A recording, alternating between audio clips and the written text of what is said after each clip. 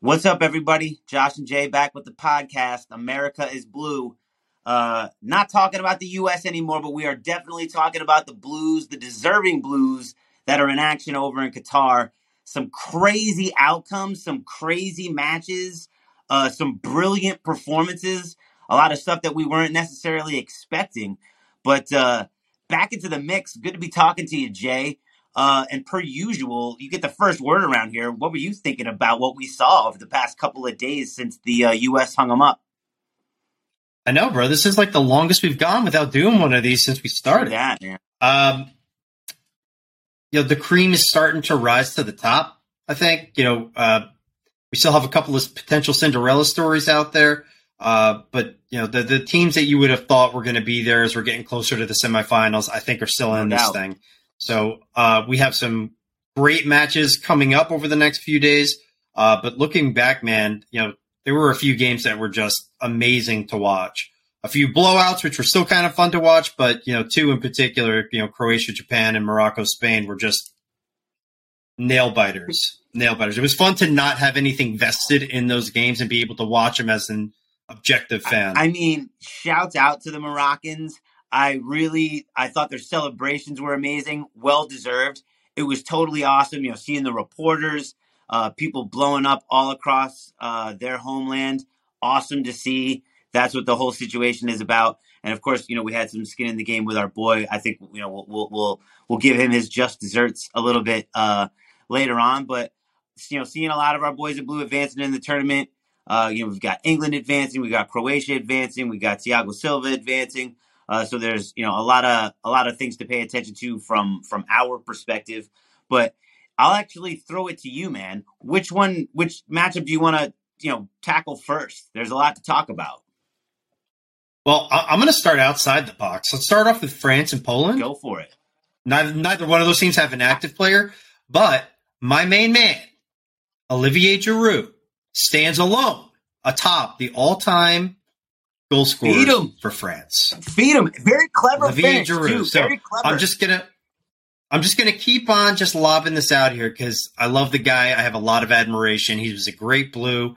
I hope he can keep on racking him up. But I mean, dude, like Mbappe's already on his heels, and that dude is so young. He's definitely gonna take it. But for the time being, it belongs to Olivier Giroud. And very proper just desserts for him. It's great to see him shining.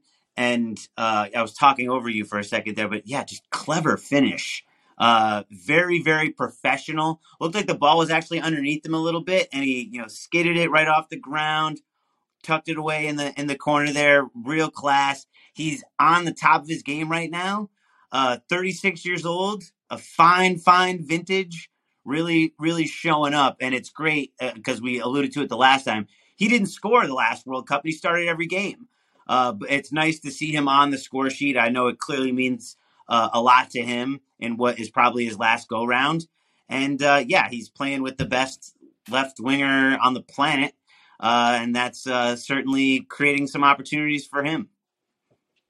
And let's not forget, I mean, this probably would not be happening had it not been for the injury to Karim Benzema. Probably. So either way, listen, this guy, he doesn't go away.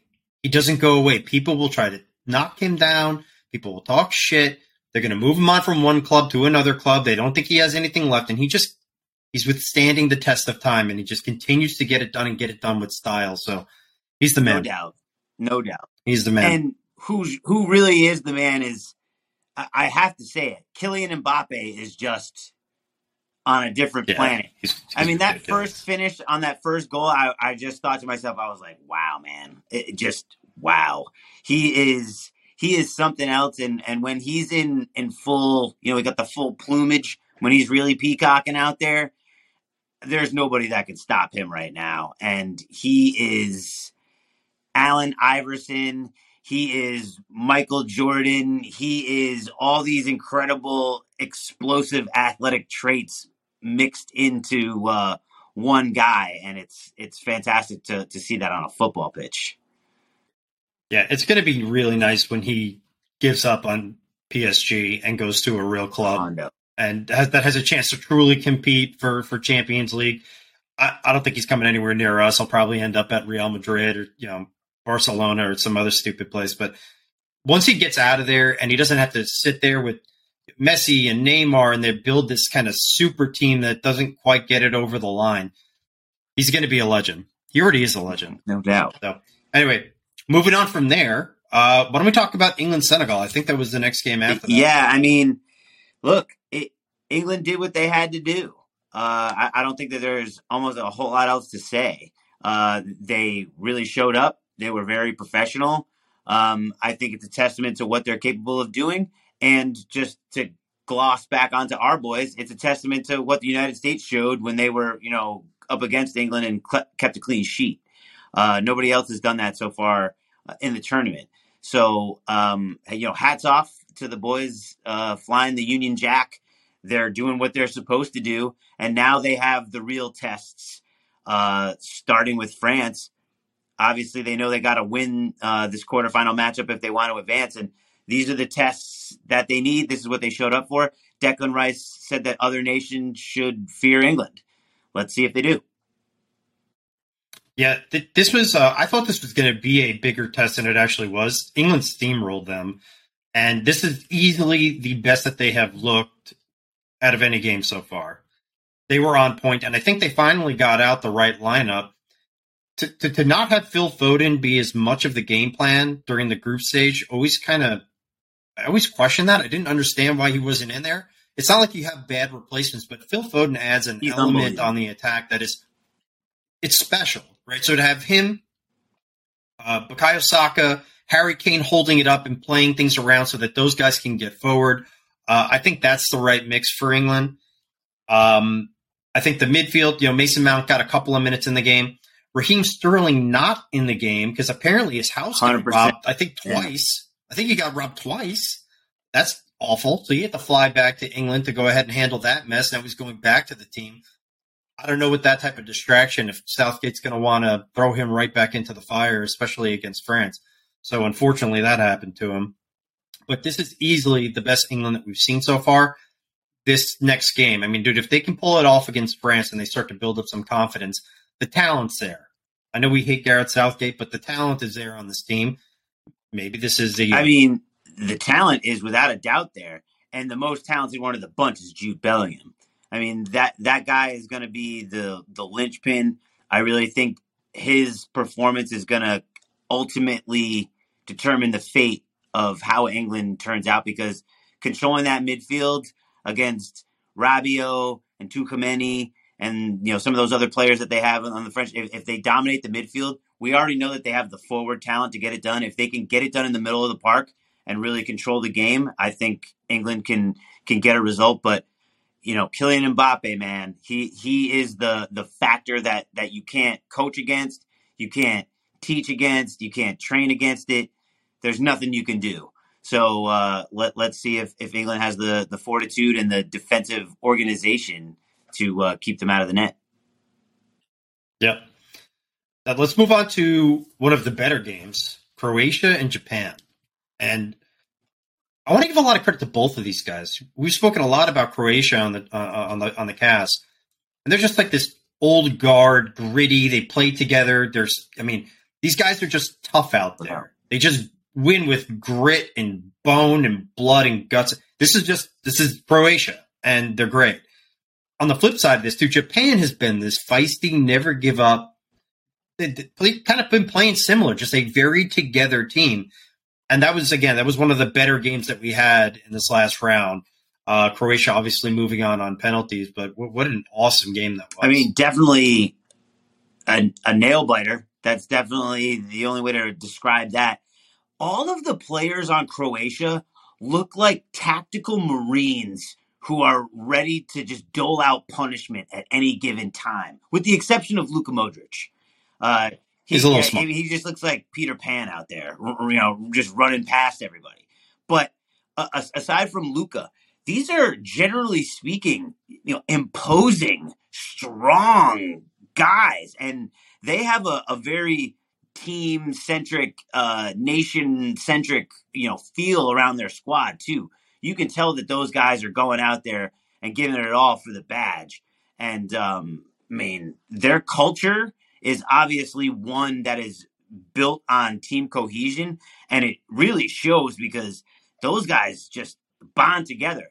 They either score a ton of goals or it's like a 0-0 knock them out, drag them down brawl. Just tough dudes, man. Yeah, they're great. So with them, Kova moves on. He had a nice performance in that game. Again, the strength of that Croatian team, I mean, they're sturdy in the back. They're not great in the back, but their midfield, they're on point, and they're opportunistic with their scoring chances. They're a well-drilled team. They're a team where a lot of these guys have played together through a lot of international competitions. They've been there before in the last World Cup, a lot of them. And then they keep on finding this good young talent to just fill in the holes. They just fill in the holes. Mandzukic is gone.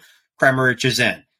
They just keep on finding ways to groom it, and these guys just do it together. So it's a special thing that they have going on there.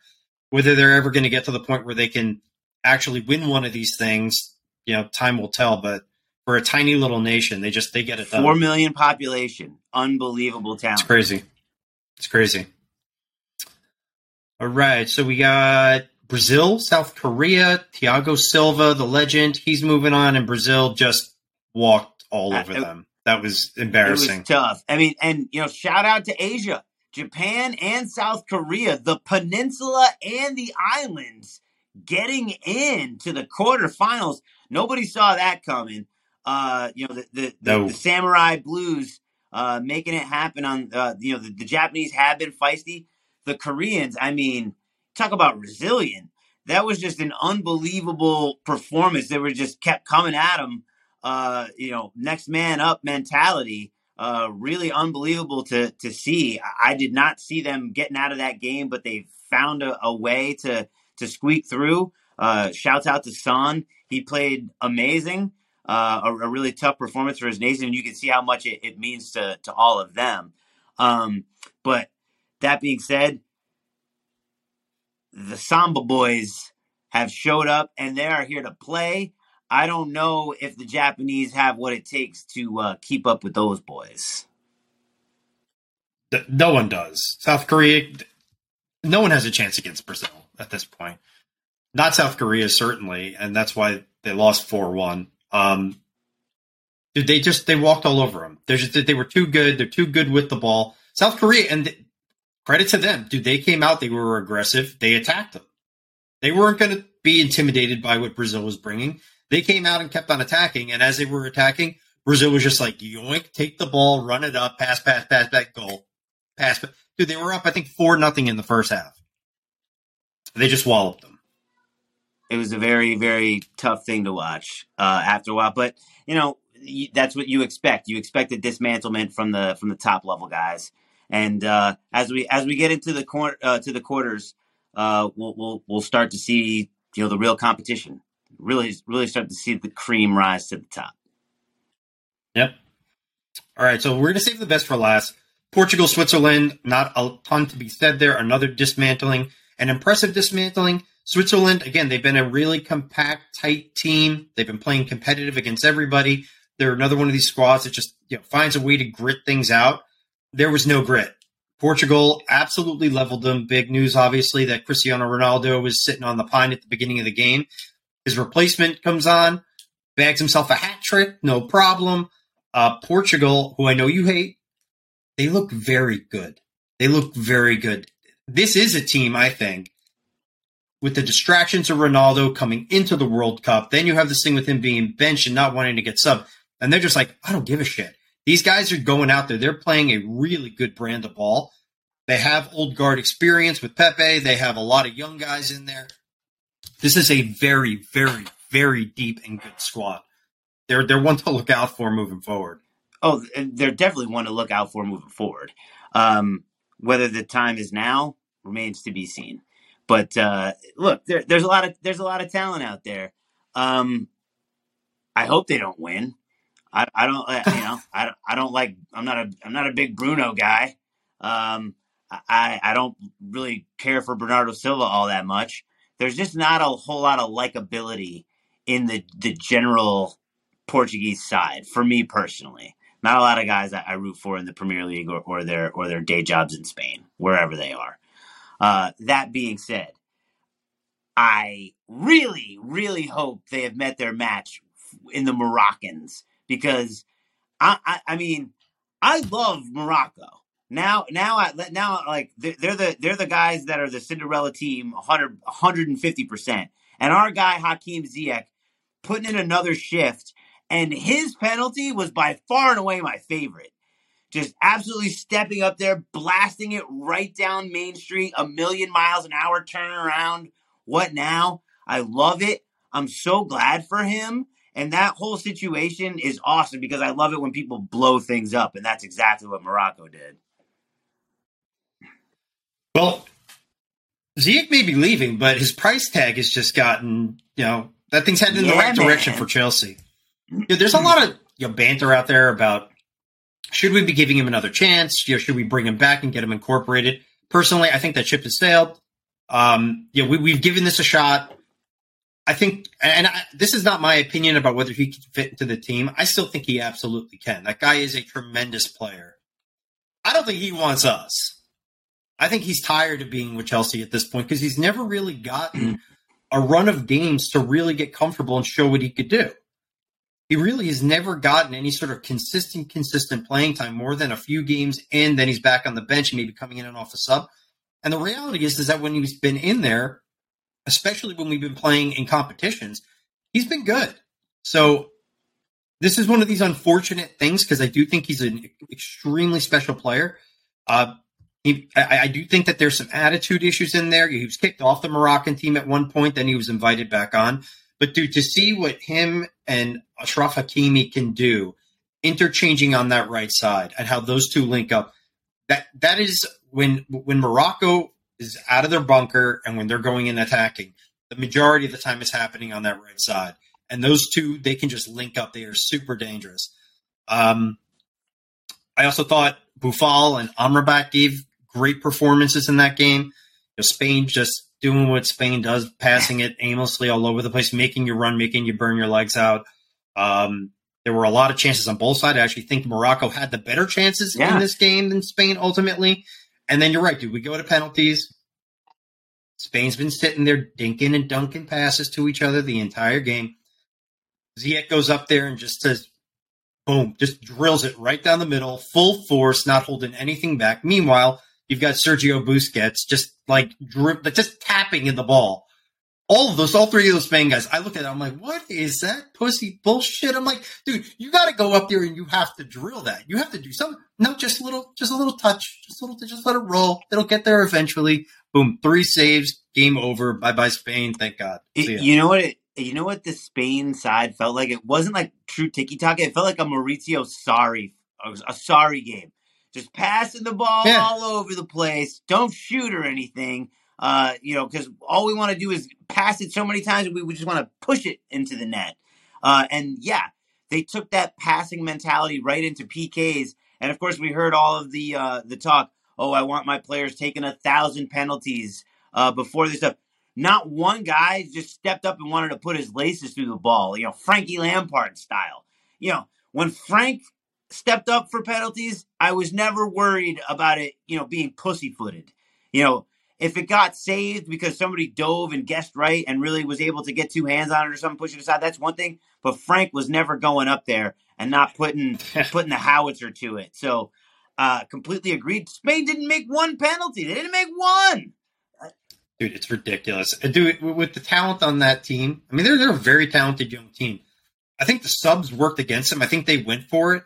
And then the guys I don't even know who the first 2 guys are that they had going up there for their kicks. Dude, this is a talented team with a lot of big-name players playing for very large clubs internationally. And then you had nobodies go up there first. And then, dude, Sergio Busquets. I think the way you feel about Portugal is, and you may agree with me here, is the same way I feel about Sergio Busquets. I know he's a phenomenal player. I know he is. But I look at him, and I look at how he acts and how he behaves on the pitch. Dude, I want to kick him in the balls. He is a perfect candidate for a good, swift kick right in the testes. And I was so happy that it had to be him to blow that last one. It's like, all right, finally we're going to get the experienced guy up here to go ahead and show how these young bucks, show them what to do. And boom, and he just fucked. just like dribbles it. I was like, you loser. It's like we got Jeffrey the giraffe from the Toys R Us commercials getting up here to take the PKs. I mean, he's got a kind of a giraffe typeness when he's up there. Very, very long neck. Yeah. Sergio. Unfortunately, though, Dave is going home. So that's the unfortunate side of this, is that our boy Dave is coming back home. But that'll give him an extra week or so to rest, get ready for the important games. Well, hey, they're going to be here before you know it. Yeah, we're flying through this. We're getting there, man. So we're left with the quarters. Let's do a quick rundown right now and some early predictions for the games coming up this weekend. Let's work in reverse here again. So let's start with Morocco, Portugal then. Who you got, bud? I'm taking Portugal. Yeah. Easy peasy. Dude, Morocco's legs. Hakim Ziyech, dude, he could barely move after about the 65th or 70th minute. They ran them into the ground, dude. Then they had to play extra time. You have this just beautiful moment. I mean, all the pheromones are just going crazy in Morocco. You just beat Spain. Letdown game. Portugal just blew through this. I think Portugal wins this fairly handily. It's not going to be like a blowout on the score sheet, but I'm giving it like maybe like a 2-0. Oh, really? I mean, I think it's going to be 3-1. I think that they're going to, and it could be even worse. I think they might thrash them because of what you just alluded to. That's a lot of running. Portugal had an easy breezy time, on the dispatch of South Korea, or excuse me, of the Swiss. They're feeling pretty good about themselves right now, and they're playing with good vibes and house money. I think that they definitely keep the foot on the pedal. They better not feel too good. They need to come in here and be patient, because Morocco's going to do exactly what they do and just bunker in. They're going to play really tight in the back. You're going to have to be patient and break them down and wait for that moment to be able to bag one, and just be careful on the break, because if they have a little bit of gas on the tank for the first half of this game, they could just whip out and strike on that right side. All right. But I think Portugal will see it through. No doubt. Let's move on to the Dutch versus Lionel Messi and Argentina. Man, I'm kind of torn on this one. Argentina I feel like they just haven't looked good. I feel like even when they've won games, their last game, I think they were mainly in control. They won 2-0. I just feel like there's something missing there. I can't put my finger on it, but I don't see like a confident team that just has it inside them, that feels like they're going to be able to get it done. On the flip side, they're far more talented than the Dutch. I think the star power of Messi pulls this through. I'm going to say Argentina wins this one. It'll be close, 2-1. I'm definitely feeling the same sort of thing, but don't forget, Argentina. They were on a record-breaking win streak. National win streak. I think it was like 41 games unbeaten or something outrageous. They were on a real streak heading into the World Cup, and we all know the loss to Saudi Arabia was less than expected. Nobody chalked that one up. But now that we've made it to the quarterfinals, they're out of the group. Messi has to win this game. He understands all of the things. It's, lifting the cup or bust, quote unquote, for him. But he's going to understand the gravity of this moment. I really believe that he does have the star power to carry the day. Argentinians do have supreme attacking talent. They got, dudes all over the pitch.